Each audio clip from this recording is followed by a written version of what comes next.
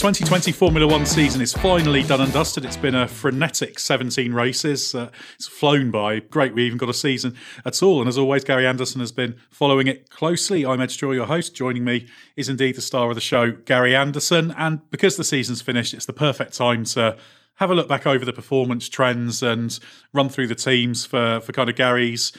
It's not just a technical review, but a kind of team and technical review, as Gary has no lack of experience when it comes to analysing his own team's performance and that of others. So just generally, Gary, this has been a pretty amazing season, hasn't it? Yes, Mercedes won again, so it's the same old story in that regard. But despite the slightly tame ending in Abu Dhabi, it's just kept delivering interesting storylines, hasn't it?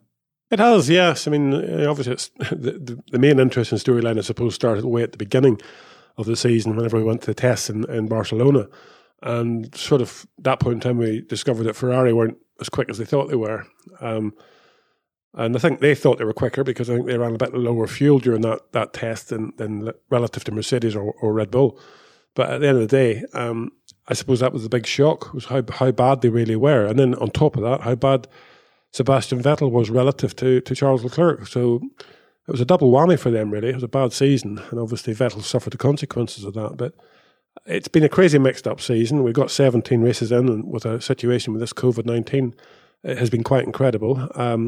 Some of them fantastic races, some of them all right races, and some of them a bit boring. But in general, you know, the drivers had to rise to the occasion without their supporters or any spectators there. And we all know that lifts people a little bit now and again.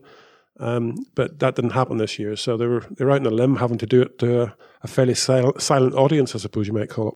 Well, we've got lots to get through, so we thought we'd run through each team, but we'll do it in reverse order. So we'll have a quick look at the teams at the back. Now, there's quite a nice little way of looking at the three teams at the back, which is Williams, Alfa Romeo and Haas, because they formed quite a distinct group. So it's Class C as we've dubbed it this year. Alfa Romeo was the dominant force in that. Kimi Räikkönen won the virtual championship, for want of a better word. I think 11 times, and Alfa was ahead of that pack when it comes to the final race results. So Alfa was the strongest in this group. Two Ferrari engine teams there in Haas and Alfa. Obviously Williams recovering but still struggling.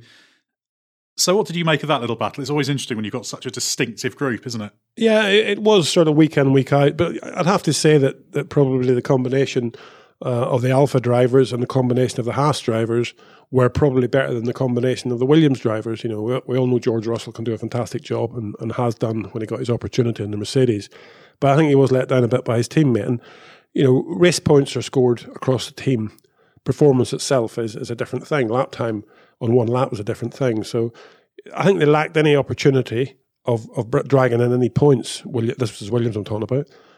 Mainly because they didn't have two drivers there to try and sort of pick it up whenever an opportunity might have popped up for them.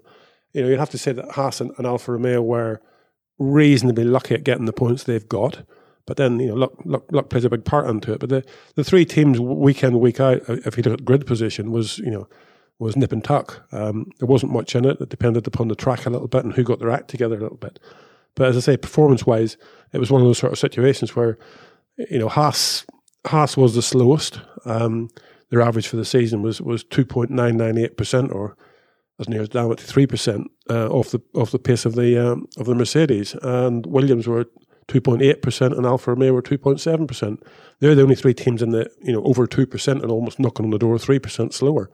Now, we talk about that like it's a lifetime, and Formula One is a lifetime.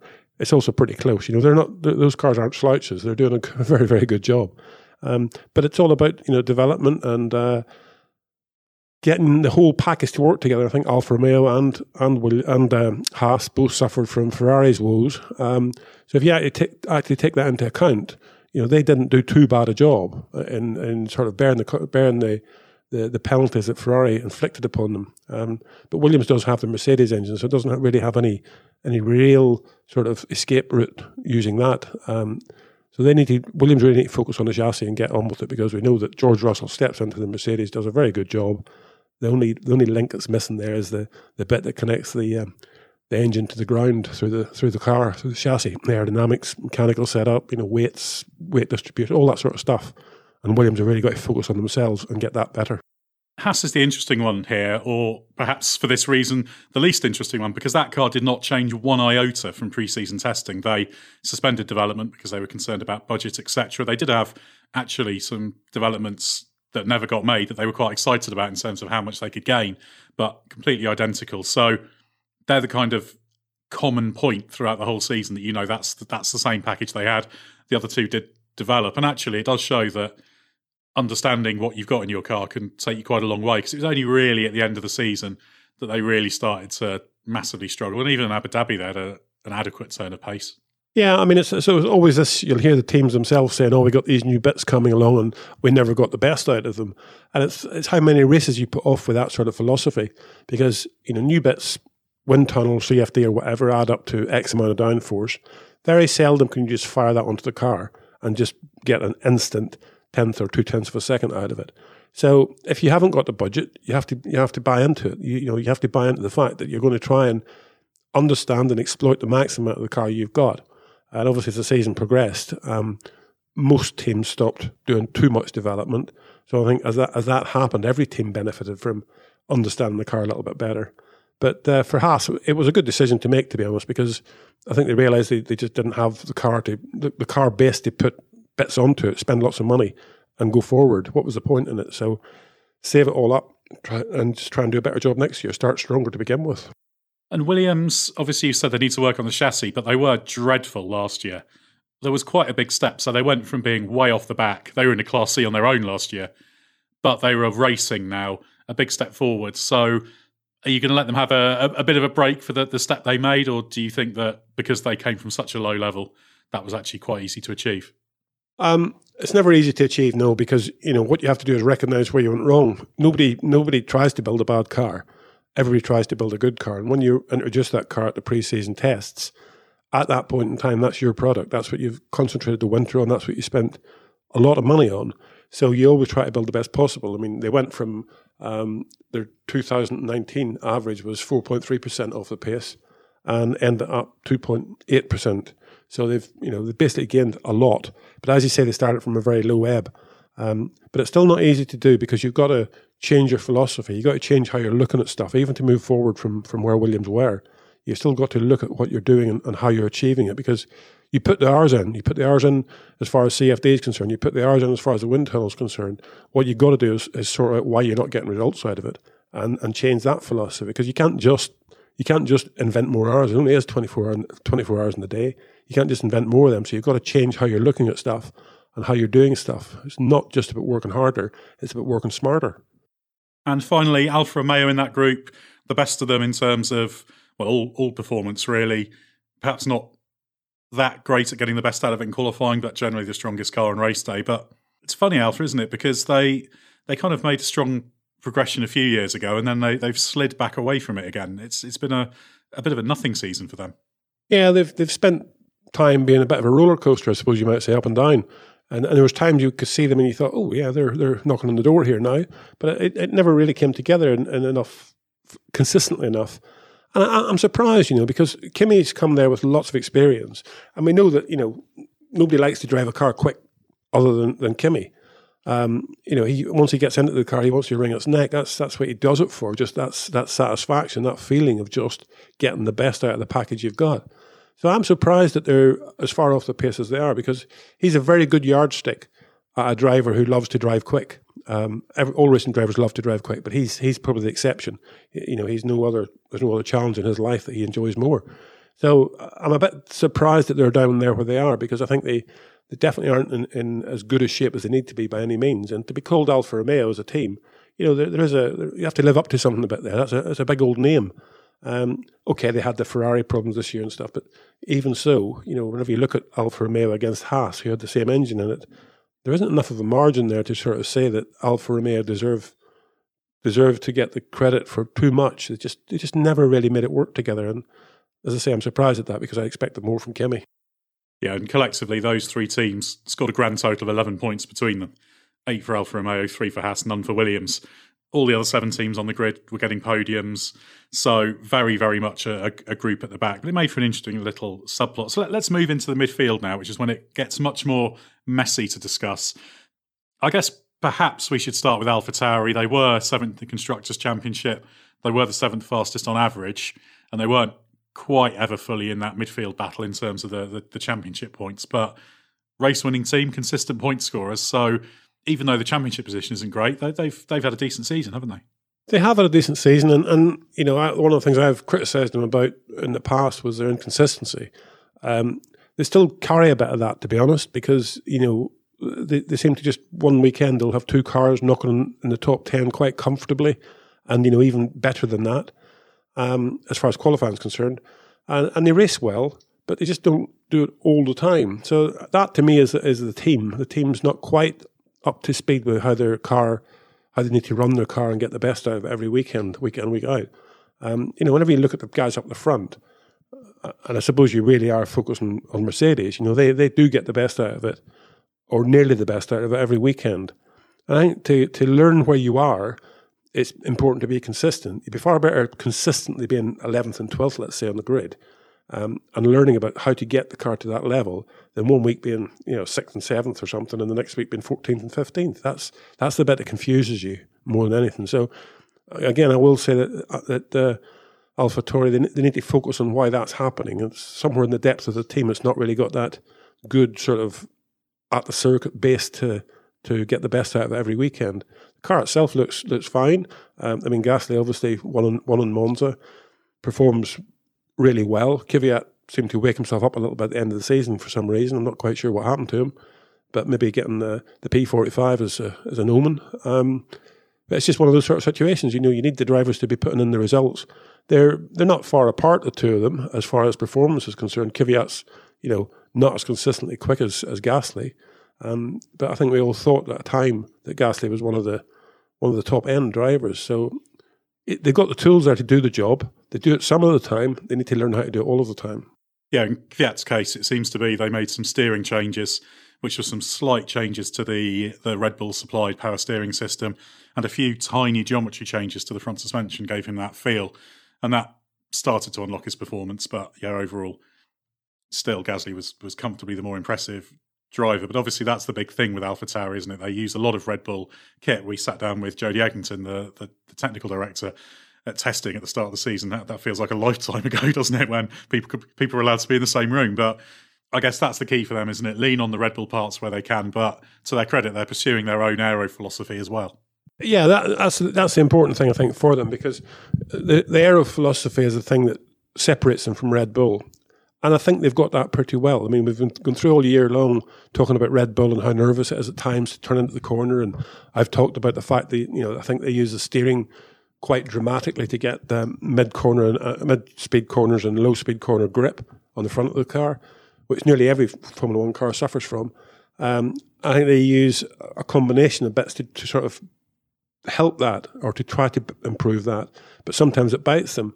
Whereas I think the philosophy of the AlphaTauri is slightly different. It's a bit more consistent aerodynamically. It's a car that I think is more driver friendly. I really would love to see Max Verstappen having a run in the AlphaTauri to see what he could do. It might be slower, but I think over a long run and over definitely a tyre stint, it would probably end up quicker, because the car, I think, would allow the driver to be able to exert his talent a little bit more. But anyway, it doesn't really matter. They have bits from Red Bull, which is a good solution. Many teams have that now, a partnership with another major manufacturer. It's about making the best use of that. And as you were saying about Kvyat with the steering, the steering is one of the things the driver has feedback from, and some drivers just have to have that feedback correctly. I think Albon suffers from the feedback of the Red Bull steering. He doesn't get the feeling he wants from it. And Max just sort of seems to drive anything, to be honest. When it's right and he can hook it up, he puts the times in, puts the results in. But Albon is another driver, I think, that needs to have that feeling in the steering. Kvyat's obviously the same. Kimi Räikkönen used to be the same. I remember him, he just couldn't, whenever he first drove with Renault, or was it whatever it was called then, Lotus, I think it was, he just couldn't drive the car because the steering feel was just so different. And I remember him sitting out practice sessions while they changed the steering rack and the different stuff to it. So the setup of the steering is quite critical, because with the hydraulic steering, it assists you to a certain level, but you still, through all that, you still need to feel the car and feel when it's got front grip and when it's not got front grip, and that's quite tough to do. But a team that did win a race and a team that can be confident of continuing to build on that, do you think there's limitations to what a team like that can achieve? Is it always going to be a handy midfielder given it's the B team? They talk about it being more of a sister team than a junior team, but it is always going to be the junior team, isn't it? Because it does get the Red Bull Racing hand-me-downs, etc. Yeah, I think you could say it's more of a B team than any others. I don't think we could look here at Racing Point and say, is it a B team for Mercedes? I don't think it really is. Racing Point want to stand on their own 2 feet. They've obviously gone the Mercedes route with the car this year. But I think that, and again, it's the same with Alfa Romeo and Ferrari, or Haas and Ferrari. Are they a B team? Don't think they really are. I think Haas might be moving that way a little bit more now because of the way their drivers are being lined up through for the Ferrari Young Drivers program. But as far as AlphaTauri are concerned, they can be more of a B team to Red Bull than probably the others, because they've never been hiding from that. They've never been trying to be anything else, to be honest. When James Key was technical director there, he wanted to stand on their own 2 feet, because the whole philosophy at that point in time, I think, was that the team would probably get sold on to somebody else at some point in time. And I think he wanted to make sure they were able to do their own stuff if that did happen. Whereas the philosophy, has publicly changed now, where they'll all admit that they are working closer with Red Bull.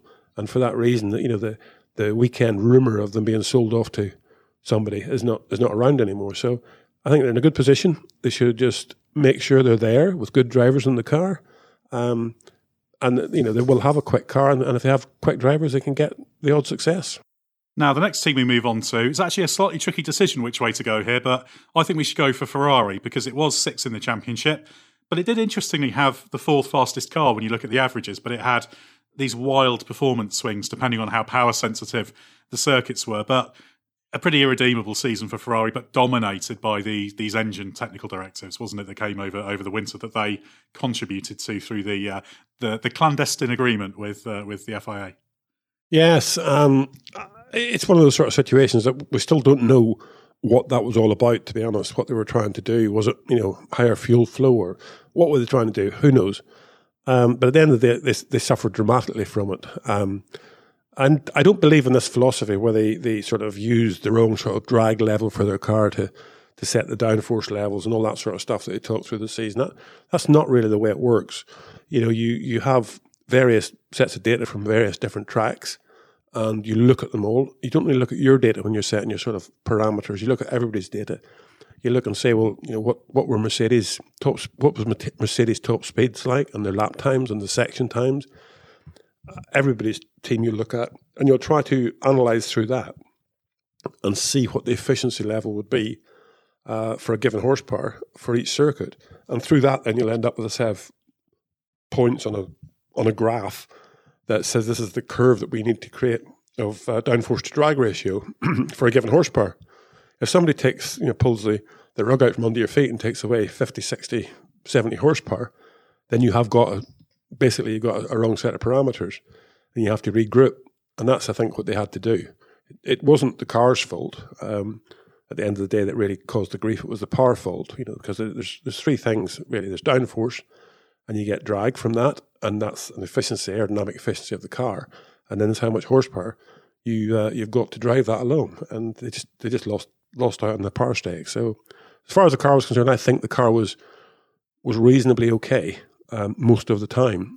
For some reason, Sebastian Vettel just couldn't cope with it. And if you look at his season, he was 0.7% slower than Charles Leclerc was, relatively. So that's one of the combinations of 2 drivers in the same team. That's one of the biggest gaps between the 2 drivers. Now, again, we talk about these numbers like they're a lifetime, and in the Formula One they really are. So, Sebastian definitely was on some sort of a problem this year, some sort of a year off, because he just never really rose his game to try and match Charles Leclerc overall. There was obviously times when he was there, but that was just because Leclerc was having a bad weekend or something. But you need 2 drivers to do it. You need 2 drivers to push. Ferrari are pretty confident for next year. They're talking about this engine and all that sort of stuff. We've all heard it before, and wait and see what happens. But they have been handed the challenge, and now they've got to come up with it.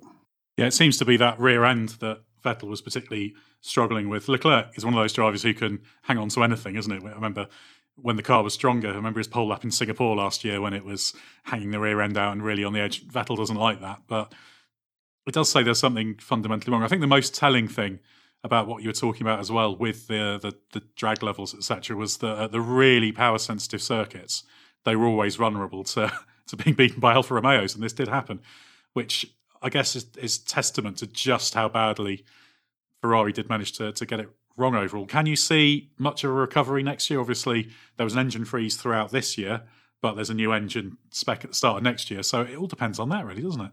Yeah, if they can react to the situation that they got themselves into, because when you talk about Mercedes, for example, Toto Wolff's always on about the fact that they had to push themselves past the extreme to try to compensate for what Ferrari had on top of them, before they found out that Ferrari weren't doing it completely by the book. So that's obviously possible. Now Ferrari should be able to do the same. But I don't think they can. I don't think they will, because they're Italian for a start. It's just so difficult. You see it all happening day in, day out with Ferrari. They just don't have that sort of continuity of leadership, of direction, of focus. It just doesn't seem to be there. So something has to happen back at base that's not happening at the racetrack to actually see them being able to get there. Now, you were saying about the rear end on the Ferrari. Abu Dhabi is one of the tracks where I spent a lot of time when I was doing the TV stuff. Turn 1, and watching the Red Bull and Vettel there whenever they had the blown diffuser. It was incredible through that corner against Mark Webber, who's a very competent driver. Webber was just unbelievable as far as getting the balance of the car, getting into the corner, but he just couldn't get on the throttle again. He just wouldn't get on the throttle again because he didn't have his car set up in a way that he had confidence in the blown exhausts. Whereas Vettel would come into the corner and the car was right on the nose. He had to get the power in immediately, and he did. The minute he got the power in, the rear gripped. And I think that's what he lacks. He lacks that fact that you can't drive the car if whenever you get on the throttle quickly with these cars, current cars, to get that rear end grip. It's not there now. The exhaust blown diffusers, it was there. So big difference in driving style, but the driver's got to adapt to that. A lot of the other ones have. So if he can't do it, then he's the one with the problem. Yeah, so I guess with Ferrari, we also have to factor in that they've partly been caught out by what they were doing ultimately, because the fact that their engine is performing so much worse suggests that the FIA's concerns, they suspected there was something illegal going on, they couldn't prove it, but were not ill-founded, doesn't it? And it's actually had a double whammy effect, because not only has Ferrari lost all this, but that actually pushed on the likes of Mercedes to just push incredibly hard and find ever more improvements in their power unit. So it's been very. I guess for the hope is that for the sake of Formula One, that Ferrari can take a big step, but that's a lot to ask, isn't it? Because other manufacturers have had quite a few years to work through this and getting the best out of it. But if they've had to regress to then start rebuilding, it's not a foregone conclusion, is it? It definitely is not a foregone conclusion. It's we talk about chassis being hard to develop and finding the lap time. An engine's exactly the same, but tenfold, because you've got to do so much, running of an engine on a test bench and getting the durability out of it. With this 3-engine rule that we've had this year, we could see at the end of the season everybody was limping a bit, really, to be honest. So you've got so much to do. You've got to get the power out of it. You've got to get the efficiency out of it. And you've got to get the reliability out of it. So it's not just a one-hit whammy. Oh, look at this, we found 50 horsepower, great. It blows up every 100 kilometres. That's no good. So you have to do the whole thing. I think that the thing I'd sort of say with Ferrari is that I fought their corner, I think, last year whenever everybody was talking about them, being pushing the limits a bit here and there. I do not understand a company that size blatantly building something that's illegal. I could understand them pushing into the grey area. I think that's what they've obviously done, and that's what they were found out at doing, and that's what was outlawed, because there was no repercussions for it other than the fact that it was outlawed. So they know why they've done that. They know why they went that route, and that's a big asset. It's not just to say, okay, I'm going to cheat here. I'm going to put twice the fuel into the engine. It wasn't a blatant black and white cheat to get more power. They found a simple method, a route around the regulations to give them more power. So by doing that, I think they might have more chance of actually being able to catch up than just having to sort of start again, I suppose you might call it. they weren't very good in 2014 when this all started. They got a lot better for 2015. And, it progressed to the fact that maybe they should have won a world championship or been in closer competition for a world championship. They weren't. And they got found out. So now they have to show that they have the infrastructure, the people, everything to make it work this time. And they've got that opportunity. Now's the time to do it. You won't get a second chance again. Yeah, very, very important winter coming up for Ferrari. Well, let's move on next to Renault, who were fifth in the Constructors' Championship. They were in the battle for third, although when it came down to it in the Abu Dhabi finale, not quite there. 3 podium finishes, so this was a successful season for Renault. But how successful? A qualified success, or do you think they're back on the path to getting to the front? They should be back on the path to getting to the front for sure. I mean, seeing Alonso driving these 2005 Renault around Abu Dhabi was fantastic to see that. And I mean, he was really on it. He was committed. Watching some of the in-car camera stuff and that, he was definitely giving it some welly. I think he's looking forward to it. For Renault, it's been an up and down season. I mean, they had some good races. They had some races where they were really on there, really really working quite well. Whenever they seemed to discover this aerodynamic problem they had around the mid-season, they progressed. But they never sort of progressed, I don't know what you might call it, consistently, I suppose, the best way of putting it. They needed a little bit more out of it. Now, that third, fourth and fifth in the championship is so close that, any one of them could have taken it, because it was sort of one big result that pulled it towards any team, just one big weekend, as far as points were concerned. But as you say, in relative terms, they're, sixth fastest out of 10 teams, just a little bit ahead of AlphaTauri as far as actual out-and-out performance is concerned. And that's not a good place to be. They need to be doing better than that. AlphaTauri is a very small team relative to the works team that is Renault. So they shouldn't be knocking on the door with AlphaTauri. They shouldn't be behind McLaren, who are a customer team of theirs. I'm not knocking McLaren here. I'm just saying Renault is what's called a works team. They've got works back and they've got works intentions or opportunities or all that stuff, and they shouldn't be there. So where they end up in the championship is one thing, but where they end up as far as performance is concerned, they're a bit too slow. They need to get their act together. Maybe Alonso will do that for them, but Danny Ricciardo is no slouch, so I wouldn't expect too big of things. They did seem to at least get on top of some of the limitations of last year. They went with the narrower nose design. They were getting better airflow to the front of the front of the underfloor, and the side pods, the barge board area was starting to work properly. So that does at least show there's a fundamental understanding underpinning this improvement. So the idea is that should mean that they're on the right direction. Yeah, they've just got to keep building. I think their motivation at the end of last season they seemed to have a difficult relationship at the end of last season with Danny Ricciardo. It didn't seem to be a blending relationship, I suppose. And then, moving on to Esteban Ocon coming in, so that's a new driver. And as I say, in the other seat, a difficult relationship. So where do they head with their development? How do they sort of focus on the direction they're going to go in? I think the opposite's happening this year. They've got Ocon now. He's had a season under his belt. He's proven that he's not lost anything really. But they believe 100% in Fernando Alonso. So Fernando's coming in, he'll drive them pretty hard, I would think.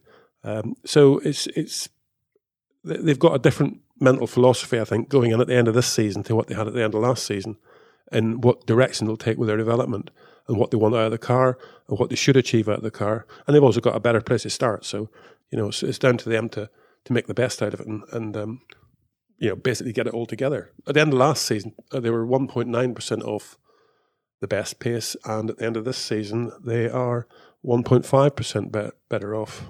So they're a little bit better off, but they're not exceptional for a team like that. I would have expected a little bit more, to be honest.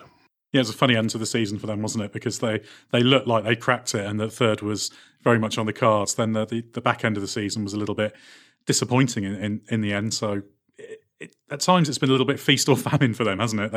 They've had some big weekends, but they've also had some weak weekends, and often the low point scores for the likes of McLaren and Racing Point have been external factors, haven't they? As in not just lack of performance. Whereas then you get to Abu Dhabi, and they couldn't get into Q3. And although Ricciardo came through to 7th, that was a strategic thing as much as anything. So 7th and 9th. Interesting when you see a pattern like that, isn't it? Yes, it is interesting. I mean, as you said, everybody suffered reliability problems. Renault had a few of them themselves through the season, so I think they all wash out somewhere along the line. You can normally say. I think Racing Point, Sergio Perez was probably pretty unlucky when you take the first Abu Dhabi weekend, or the first Bahrain weekend, and then Abu Dhabi. They were two big hits right at the end of the season, I think, potentially. But everybody's had a bit of that as the years gone past. So, as I say, it normally washes itself out. But again, like AlphaTauri, I think Renault has been a bit too hit and miss. Sometimes they're really up there, sometimes they're not. Not 100% sure they completely know that yet. I thought mid-season when they got on top of their sort of aerodynamic understanding and were running the car a little bit lighter in downforce and the car responded better, that they had got their head around it and could sort of manage to get the setup to work with the higher downforce levels. But I'm not completely sure yet they've done that. So it's going to be a tough winter for everybody because there's changes in the regulations that are going to affect the cars differently from team to team. And you've got to make sure that you're exploiting that to the best possible solution, but also exploiting that so that it's actually addressing some of the characteristics of the car you had this year. Because don't just exploit it down the road and end up making your problems bigger, i.e. taking Red Bull. This pointiness they have, if there changes because of the regulations for next year means the car gets more pointy, they've got a problem. If they can do the changes so that next year the car won't be quite so pointy, then they've benefited. So that's what you got to do, is make sure you're focusing your changes of direction relative to the problems you had this year and making sure that you sort of try and blend them out a little bit, I suppose, and get more consistency in the performance. Now we can move on to Racing Point, your old team. You built it with your bare hands back in the Jordan days, you could say. Now, Racing Point are interesting because they had the third fastest car on average. They scored the third highest number of points, but they finished 4th in the Constructors' Championship. Now, a very storied team this season. It all starts with that clone of the 2019 Mercedes. So what do you make of this season from them? I was just speaking to someone earlier today about that, and I think that, to be honest, finishing 4th, I think, in the championship was the right thing for them. And the reason that is that I don't fully buy into the fact of what they did this year was the clone of the Mercedes. For me, that's not what Formula One is at this point in time. Now, we've been through all that, and had our say. The courts have sat, or the whatever. They've all made statements about why and how and all that sort of stuff.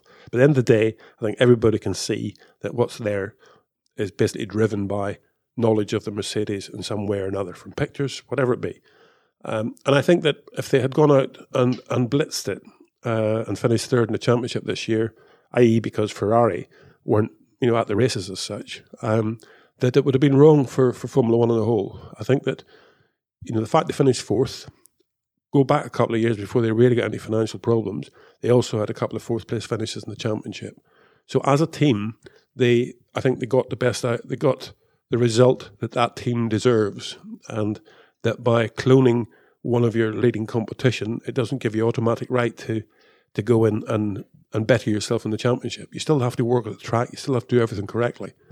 And so I'm pretty happy that the result they got was the right result for the team, being 4th in the championship. On the way there, again, they had very good weekends. They had a couple of, pretty big results, which again influenced the championship so dramatically. They also had a couple of weekends where they had very bad results. So again, it all washes itself out, as I said earlier, normally over the season. But I think that they'll have learned a lot this year. Obviously, there's not many changes for next year. They might benefit a little bit by getting the rear end of the Mercedes, which is something that they buy. Totally acceptable as far as the regulations are concerned. So they might benefit a little bit. So I think they'll be a strong team next year, to be honest. Then 2022 is the time that they've got to stand up and be counted again as themselves, because that's the time the regulations change. There's nobody to clone. You're on your own. The lights are on, but you can't see out the window because it's dark. There's nothing to look at out there. So you just got to get on with the job. And 2022 for me will be the big time for them to stand on their own 2 feet again. And of course, as you said, the car cloning controversy, that did cost them 15 points. Illegally designed brake ducts was what they were effectively, that's what they eventually done for, and it's only a 7-point gap to McLaren. But It's interesting because there's lots of factors there. They also didn't have a great reliability rate. They had 8 retirements, if you include the did not start for Hulkenberg in the British Grand Prix, and also Perez was classified 18th in the Bahrain Grand Prix, but that was after he'd had the failure. So that's 8 DNFs, which is significant, isn't it? And I guess, although you can point to external factors, no, it's a Mercedes part or whatever, does that always slightly implicate the team, should we say, or can it just be some bad luck? Well, we talk about luck. There is good luck and there is bad luck, and obviously if it goes wrong for you, it's bad luck. But you've got to react to that and do something about it. Obviously, as I say, we don't know the inner detail. We had some MG UK failures at the end of the season with Mercedes. Some people are pointing the finger to say they're not cooling it well enough. It could very simply be the fact that we done away with these, or they've done away with these qualifying modes. So now the teams have to decide, as Mercedes made big statement about it. They could run their engine with more power than the race for longer now because you don't have the qualifying modes. That's all you got to do is get out by 1%, and it's the MG UK that will suffer because that's the big thing. It's generating this 120 kilowatts in 2 directions. It has to generate it backwards to charge the battery pack up, and it has to generate it forward to drive the engine. So in the end of the day, you make your bed and you lie in it. You have to now have an engine mode, and that will be more work. There's nothing else changes. It'll just be more work for the MG UK to do for longer. So maybe they got that a little bit wrong, and that's what's happened, and it started to overheat them and various little problems. But you've got to, as a team, then identify those things. And if the MG UK was running right on its limit of performance, let's say, or temperature performance, there's nothing to stop the team from putting a cooling duct or doing something to help that. The team can make those decisions. And it needed to be maybe a little bit more alert as a team, being Racing Point, to actually do that, because that's part of winning. If you can get your car to the checkered flag and somebody else fails, that's part of your job. And that's what they didn't do on those occasions you're talking about where they had problems with it. So as a team, they might have been able to do a little bit better. That brings us to McLaren, who finished 3rd in the Constructors' Championship, their best finish since 2012. Good season for McLaren. They tried to push on a bit with the car concept, though. They knew there's a lot of things they need to learn aerodynamically, so they made a conscious decision to be quite aggressive with it. It meant the car was sometimes a bit wind sensitive. Perhaps they were a little bit too close to the edge in terms of keeping the airflow attached and everything. But overall, a strong all-round year, wasn't it? Wasn't the 3rd fastest car, but they came out with 3rd. Yeah, I mean, strong all-round year for sure. They're using a customer Renault engine, and you've got to relate that to Renault's performance, because that's the only measure you've got. They're moving on to the Mercedes engines for next year. So with all the best will in the world, that should be a step forward for them. It should be a step forward. It's never free, but it should just be a decent step forward for them without really costing them too much grief as far as the packaging or cooling or aero efficiency is concerned. Because Mercedes, having Racing Point as a team, having Williams as a team, and having themselves as a team, obviously there's a lot of input there as to the philosophy of how the thing gets operated. And McLaren will latch onto the back of that very quickly. I think the chassis was good this year. Whenever you saw it, on TV, the car had a good front end most of the time. It was changed direction well. Traction was good. All sorts of stuff. And the 2 drivers they had, Lando Norris and Carlos Sainz Jr., you can't complain about either of those 2. They pushed each other on. I mean, from over the season, there's 0.03% between the 2 of them as far as their performance is concerned. So they kept driving each other, and again, the same with the points. They kept driving each other. They never gave up. Sainz, I'd say, moaned a little bit now and again whenever things weren't going quite right for him, whereas Norris was quite good at accepting it. That's the way it is sometimes. So it's one of those things that we say the sky's the limit, but McLaren, they're definitely on the right side of the slope now, going upwards. They've got a nice team structure there. I know James Key very well. He's a good guy. Obviously, Andreas Siddel's doing a great job as far as sort of running the team is concerned. They just got to keep focused and keep going, because they can do it and they have the drivers. And Danny Ricciardo is going to be a good asset for them coming in there as well. I think they like to run as a team now with a little bit of fun in the background, and they've accepted where they are. They've accepted that over those years where all the moaning was being done about engines and whatever, they've accepted they had big problems as well. At that point in time, they didn't believe in them. I think now they believe what they're seeing in front of them, and they're reacting to what they're seeing in front of them, and not trying to camouflage it with something else. And also, they seem to develop quite well through the season. They did spend a little bit of time struggling a little bit. They brought that new nose, first ran it in practice at Mugello, then Sochi, Nürburgring. They were struggling a little bit to get everything working in the associated parts, but the nose worked well. And then they seem to come out the other side of that process on top of the car and with the performance improvement, and then unlock that little bit more qualifying speed in Abu Dhabi when it really counted. So I always look for that progress, and the fact that there were steps being made through the season, even when there was one step backwards, it was to go 2 or 3 steps forward. So that's really encouraging, isn't it? Yes, it is, and that's what I was saying earlier on with the Haas situation. You know, if you change the car, you will change the characteristics of the car. And you've got to learn all about that again and how you're trying to get the best out of it. So you can definitely throw away a weekend or 2 weekends trying to get that sorted out, both in how you set the car up and in your mind how you drive the car. And we saw that, I think, from them. But every time you do that, you also learn a little bit more where it can take you to. Because you put something in the car, as I say, that's got 10 kilograms, 20 kilograms more downforce or something. It's very, very seldom you'll just sort of get the return in lap time. You'll need to sort of understand it and make the car work with it. And as I say, if it changes the characteristics of the car, you need to get some time to spend to work with it. So they've done that. And doing that, you end up learning about how you apply new parts to the car as well. The work you need to do before it to minimize that loss before you maximize the gain. And so every time you do it, it's a good learning curve. They end up, third in the championship this year, which is a great achievement for them.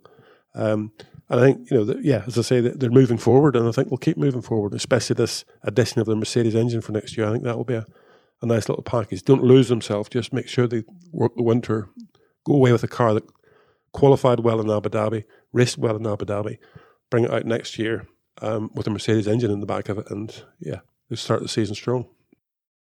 Now let's move on to the big guns. The top 2, Red Bull, second in the championship, second fastest overall. Of course, they finished the season with a win in Abu Dhabi, so strong finish to the season means they're going to start the season winning and take the fight to Mercedes. You've heard that one before? Yeah, I've heard that one before. It's difficult to know, I don't quite understand why they have lost themselves so often for the start of the season. Finishing 2019, their average season, they were 0.65% off the ultimate, and end of this season, they're 0.63% off the ultimate. Now, those last races, they're just so important because Red Bull end of last season were 0.11% off the ultimate pace over the last 4 races. So they were right there last year as well. But yet this season they started, so far away, to be honest, that they let Mercedes get away from them. With Mercedes, the problem is if you blink, they're 50 points ahead of you. And then you're playing catch-up. And what you have to do with them, I think, is just to, like Red Bull were able to do in Abu Dhabi, put the pressure on them a little bit. Anytime we've seen Mercedes with that little bit of pressure on them, it's turned out a situation where they don't take pressure that well. They're a leading team up front, go out there, qualify and pole, bang, bish bash, first and second, and that's it, done. But just have somebody nipping at the heels a little bit. It's a whole new dynamic for a team to sort of cope with. You can't just know you've got enough time between you and the guy that's your competitor for an extra pit stop. You just have to make sure you're there all the time and biting at their heels. So if they trip up, you're there and scoring big points. And Red Bull have to start the season next year like that. They can't let them get away again because it just happens too often now. So what do we think went wrong with the car? We know they went quite aggressive with it, slightly changed the front end concept, the Mercedes style kind of under nose area, etc. So they were clearly pushing to try and find it. They had a bit of a high speed corner limitation early on. They managed to balance everything up, but I think they gave away a little bit of what they gained in other corners doing that. So there is a limitation in there that they are hoping to engineer out for next year. So I guess that's the question. Did they have the right idea but just made a little error that held it back all year and they could unlock next year? It's one of those sort of situations. I think that their philosophy is a bit different. Mercedes run a philosophy of the car where they obviously they want the car to work well, but they make it as driver friendly as possible because they know that the driver you don't want to make mistakes. If you can eliminate those mistakes from the driver by making the car a driver-friendly package, you'll end up with a better package. And you'll allow the driver to exploit its maximum performance out of it. I think Red Bull, within the company itself, wanted to fix the driver's problems. They run the high rake. That means the front wing is closer to the ground in low-speed corners. That means it's working harder in low-speed corners. So that's to get rid of the understeer that normally these cars have at lower speed. Every driver on the racetrack wants a car that's fairly neutral to a touch of understeer in fast corners. And if you have a normal Formula One car set up to give you that neutral to have just a tiny, tiny touch of understeer in the fast corners, you'll have a car that understeers in low and medium speed corners. So then you're trying to fix that solution. And Red Bull have gone about it in many, many ways within their car. They've got, the ride height, the steering lock changes dramatically. The front of the car lowers. The rake on the car is more, so the front wing's working harder. And I believe their philosophy of the front wing means that when they're steering the car, the more steering lock you put onto it, the more front end you get. Because if you have understeer, you'll put more steering lock in the car. And the combination of all those is too much sometimes in some corners. Because if you have a car that understeers and you apply more steering lock on it, you end up with the fact that the front end gets stronger and then it gets pointy. So the rear gives up. I think they need to look at the philosophy of a more all-round vehicle. And again, I'll go back to AlphaTauri and say, I think that's one of the biggest differences between the two, is the fact that the AlphaTauri is a more consistent car, probably got a lot less downforce, but a more consistent car. And I think Mercedes is a more consistent car, but it's got as much downforce. And that's the difference, really. Red Bull should be able to exploit a consistent car with the downforce of a Mercedes. And that's what they got to sort of work on. As I say, with these changes for next year, these regulation changes, they need to make sure they're not making their problem bigger and they're making it a little bit better, if anything, because they finished the season quite strongly. Alex Albon wasn't setting the world alight. But at the end of the day, Max won the race, was on pole, won the race easily. Mercedes might have been limping because of their engine problems. That may have been, but on a given day, your competition is the other 19 cars that's out there. That's what it's all about, beating them. So in Abu Dhabi, they did that. Did Max Verstappen flatter the car, do you think? I think it's very, very difficult for a driver to flatter the car. You have to have the tools underneath you that suit your driving skills. The days of picking a car up by the scruff of the neck and doing a lap time in it that the car can't do is long gone, I believe. You can't. The opposition is your teammate. You've got to be quicker than your teammate. Max Verstappen is a lot faster than his current teammate. And on my thing from the season, he's 0.78%. It's one of the biggest differences between two teammates over the season. Lots of reasons, lots of excuses for all of that sort of stuff. The car suits Max, the car doesn't suit Alex Albon, so be it. That's the way it is. Max drives the car that he can drive. His driving talent or his adaptability to driving that car is very, very good. But he's just a human being. He cannot just pick up a scruffy car. He wouldn't get in a Williams and outdrive George Russell, for example. He would be there with him. He's one of the good guys, Max, and so was Lewis Hamilton, and so was Valtteri Bottas, and so was lots and lots of drivers. They're all good guys. You just have to apply that to the car you're driving, your talent to the car you're driving. If the two happen to match up, that's what it will be. And that's why Red Bull have gone the route they are, because Max has been leading the team for quite a few years now. He's been leading the direction he wants out of it. Maybe they went over the top a little bit here and there this year with some stuff, but they've been able to back it down again and get there. They finished the season strongly, so you have to sort of give it to them and say, okay, the last 4 rounds, yeah, they're 0.14% off the ultimate, and Mercedes are 0.16. So again, like last year, they've finished the season strongly. They just got to somehow maintain that into the start of next season. Which brings us on to Mercedes, the W11, 13 wins, 7th consecutive Drivers' and Constructors' Championship double. Now, what was interesting is right at the start of the season, you can remember them talking about that they've been quite aggressive with some of the things they put on the car. The rear suspension design was quite innovative. The DAS system that soon emerged in testing was quite significant. They'd really pushed the limit with this package, hadn't they? Trying to make the power unit capable of running at slightly higher temperatures to ease the cooling, sculpting the car ever more tightly. They absolutely pulled out all the stops, and it just worked, didn't it? Yeah, it did. And whenever you read through some of the interviews that's been done with some, with designers and whatever, you can see all the reasons for it. The reasons are logical stuff. Last year Lewis didn't think the car was responsive enough on the front end. So they get the DAS system up and running to try to get the front tire working better, quicker. And obviously, I don't know if it works or not, but they believe in it.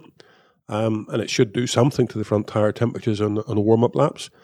And then because of that, you want to get more stability in the rear of the car, so you have to get more consistent airflow. So they put this modified rear suspension on it, which moves the bottom wishbone legs rearwards.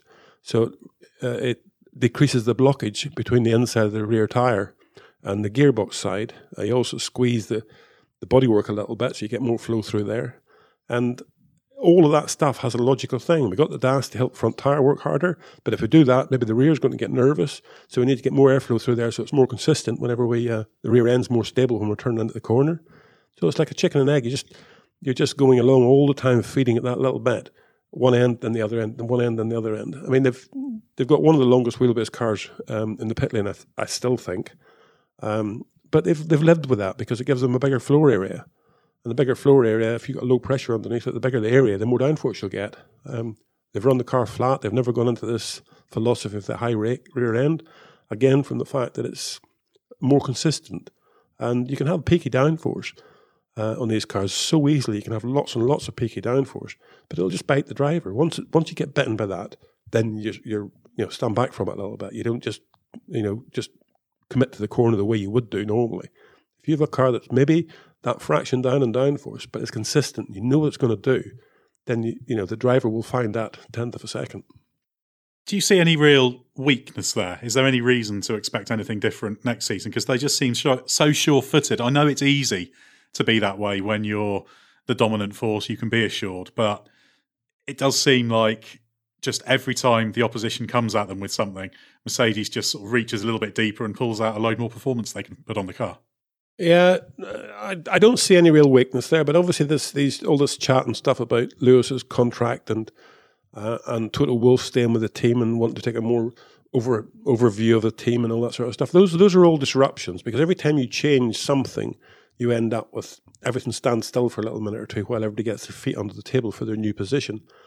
And obviously with Lewis having the coronavirus and George Russell stepping in, that sort of was a little bit of an implosion within themselves.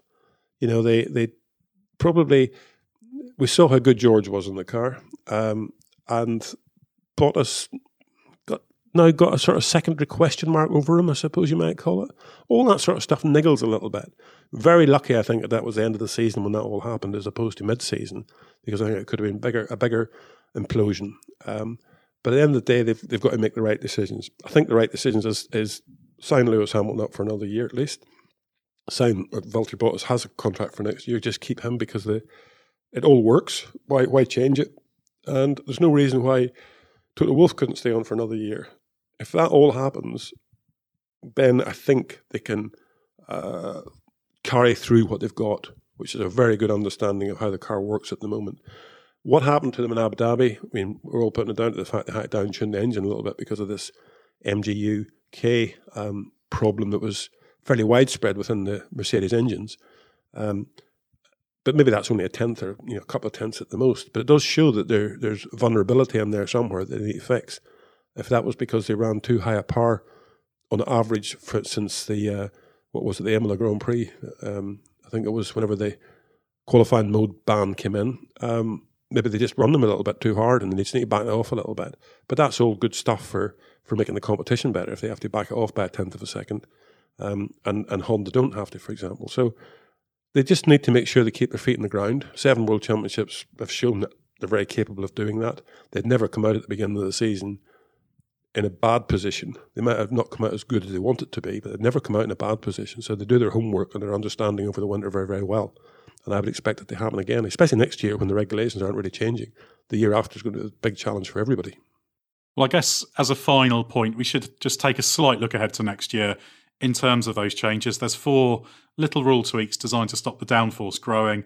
So they've cut back the floor, the little exclusion zone around the wheels, the longitudinal slots in the floor have gone, slight restriction to the dividing vanes in the diffuser, and they've restricted the winglets on the lower part of the brake ducts assembly. Not massive, but enough to just destabilise things and create a few problems for different teams to solve, some better, some worse. Could it shake up the order, or is that asking a bit too much? I think it's asking a bit too much. They are all fairly subtle changes. However, they are all in the one area at the back of the car, which is, it is going to affect the car's stability on corner entry, because all of that stuff that's there will affect how powerful the diffuser is, and the power of the diffuser is what gives you that good corner entry whenever the rear ride height's changing dramatically because you've been on the brake pedal. Because when you hit the brake pedal in these cars, the car moves. The front of the car lowers itself a bit just from the weight transfer, even if it's just the tyres, and the rear of the car rises up. Most of these philosophies of suspension now tries to keep the rear of the car down for longer. But whenever you've got the change, you've hit the car with 150 kilograms of rear downforce by closing the DRS. So the rear of the car wants to sink that little bit. And if you can sort of time that so that it's working correctly with the fact the car wants to get up in the air by about the loss of the same amount of downforce, then you've got a decent package. But these changes on the floor will all affect how the downforce works. And the changes on the rear brake ducts, they're bigger than what you think they're going to be. Because the one thing about those turning vanes on the brake ducts is they produce downforce directly onto the tire contact patch. So there's no lag in it. There's no suspension movement waiting for the forces to alter their direction. There's straightforward downforce onto the contact patch. The rest of the car can move around a bit, and when it's on its way up, it's not creating downforce. When it's on its way down, it can be. So you just have to patch that all in. So I think these changes could have a bigger consequence than what we think, even though they are fairly subtle. Yeah, and with just 3 days pre-season testing, teams are going to be up against it to get on top of it. Well, thanks very much, Gary, for your insight into the 10 teams. Covered lots of ground in that one. Extremely interesting. And thanks very much for your insight over the whole season, in fact. It's been quite a year, shall we say. It's been quite a year, yeah. It's been an enjoyable year. I mean, we moan and groan about Formula One. That's only because we want it to be better. And, on a lot of occasions it can be better, but it ain't bad the way it is. And we see some very, very good races. And the cream rise to the top, as I say. And Lewis Hamilton's won 7 World Championship. He didn't do that by accident, for sure. It's just what it is. The best driver in the best car will always get to that point somehow. And the best drivers will get into the best cars for some reason. And that's just because everybody wants to win. So more of it next year, please. Yeah, that's what we're all hoping for. And you'll be able to follow it all with The Race as well. So do head to The Race's website, therace.com, and don't forget the hyphen, lots there from Gary and the rest of the team. Check out our other podcasts, including the Race F1 podcast and also our YouTube channel. Just search for The Race. So thanks very much for listening, and we'll be back soon with more from Gary.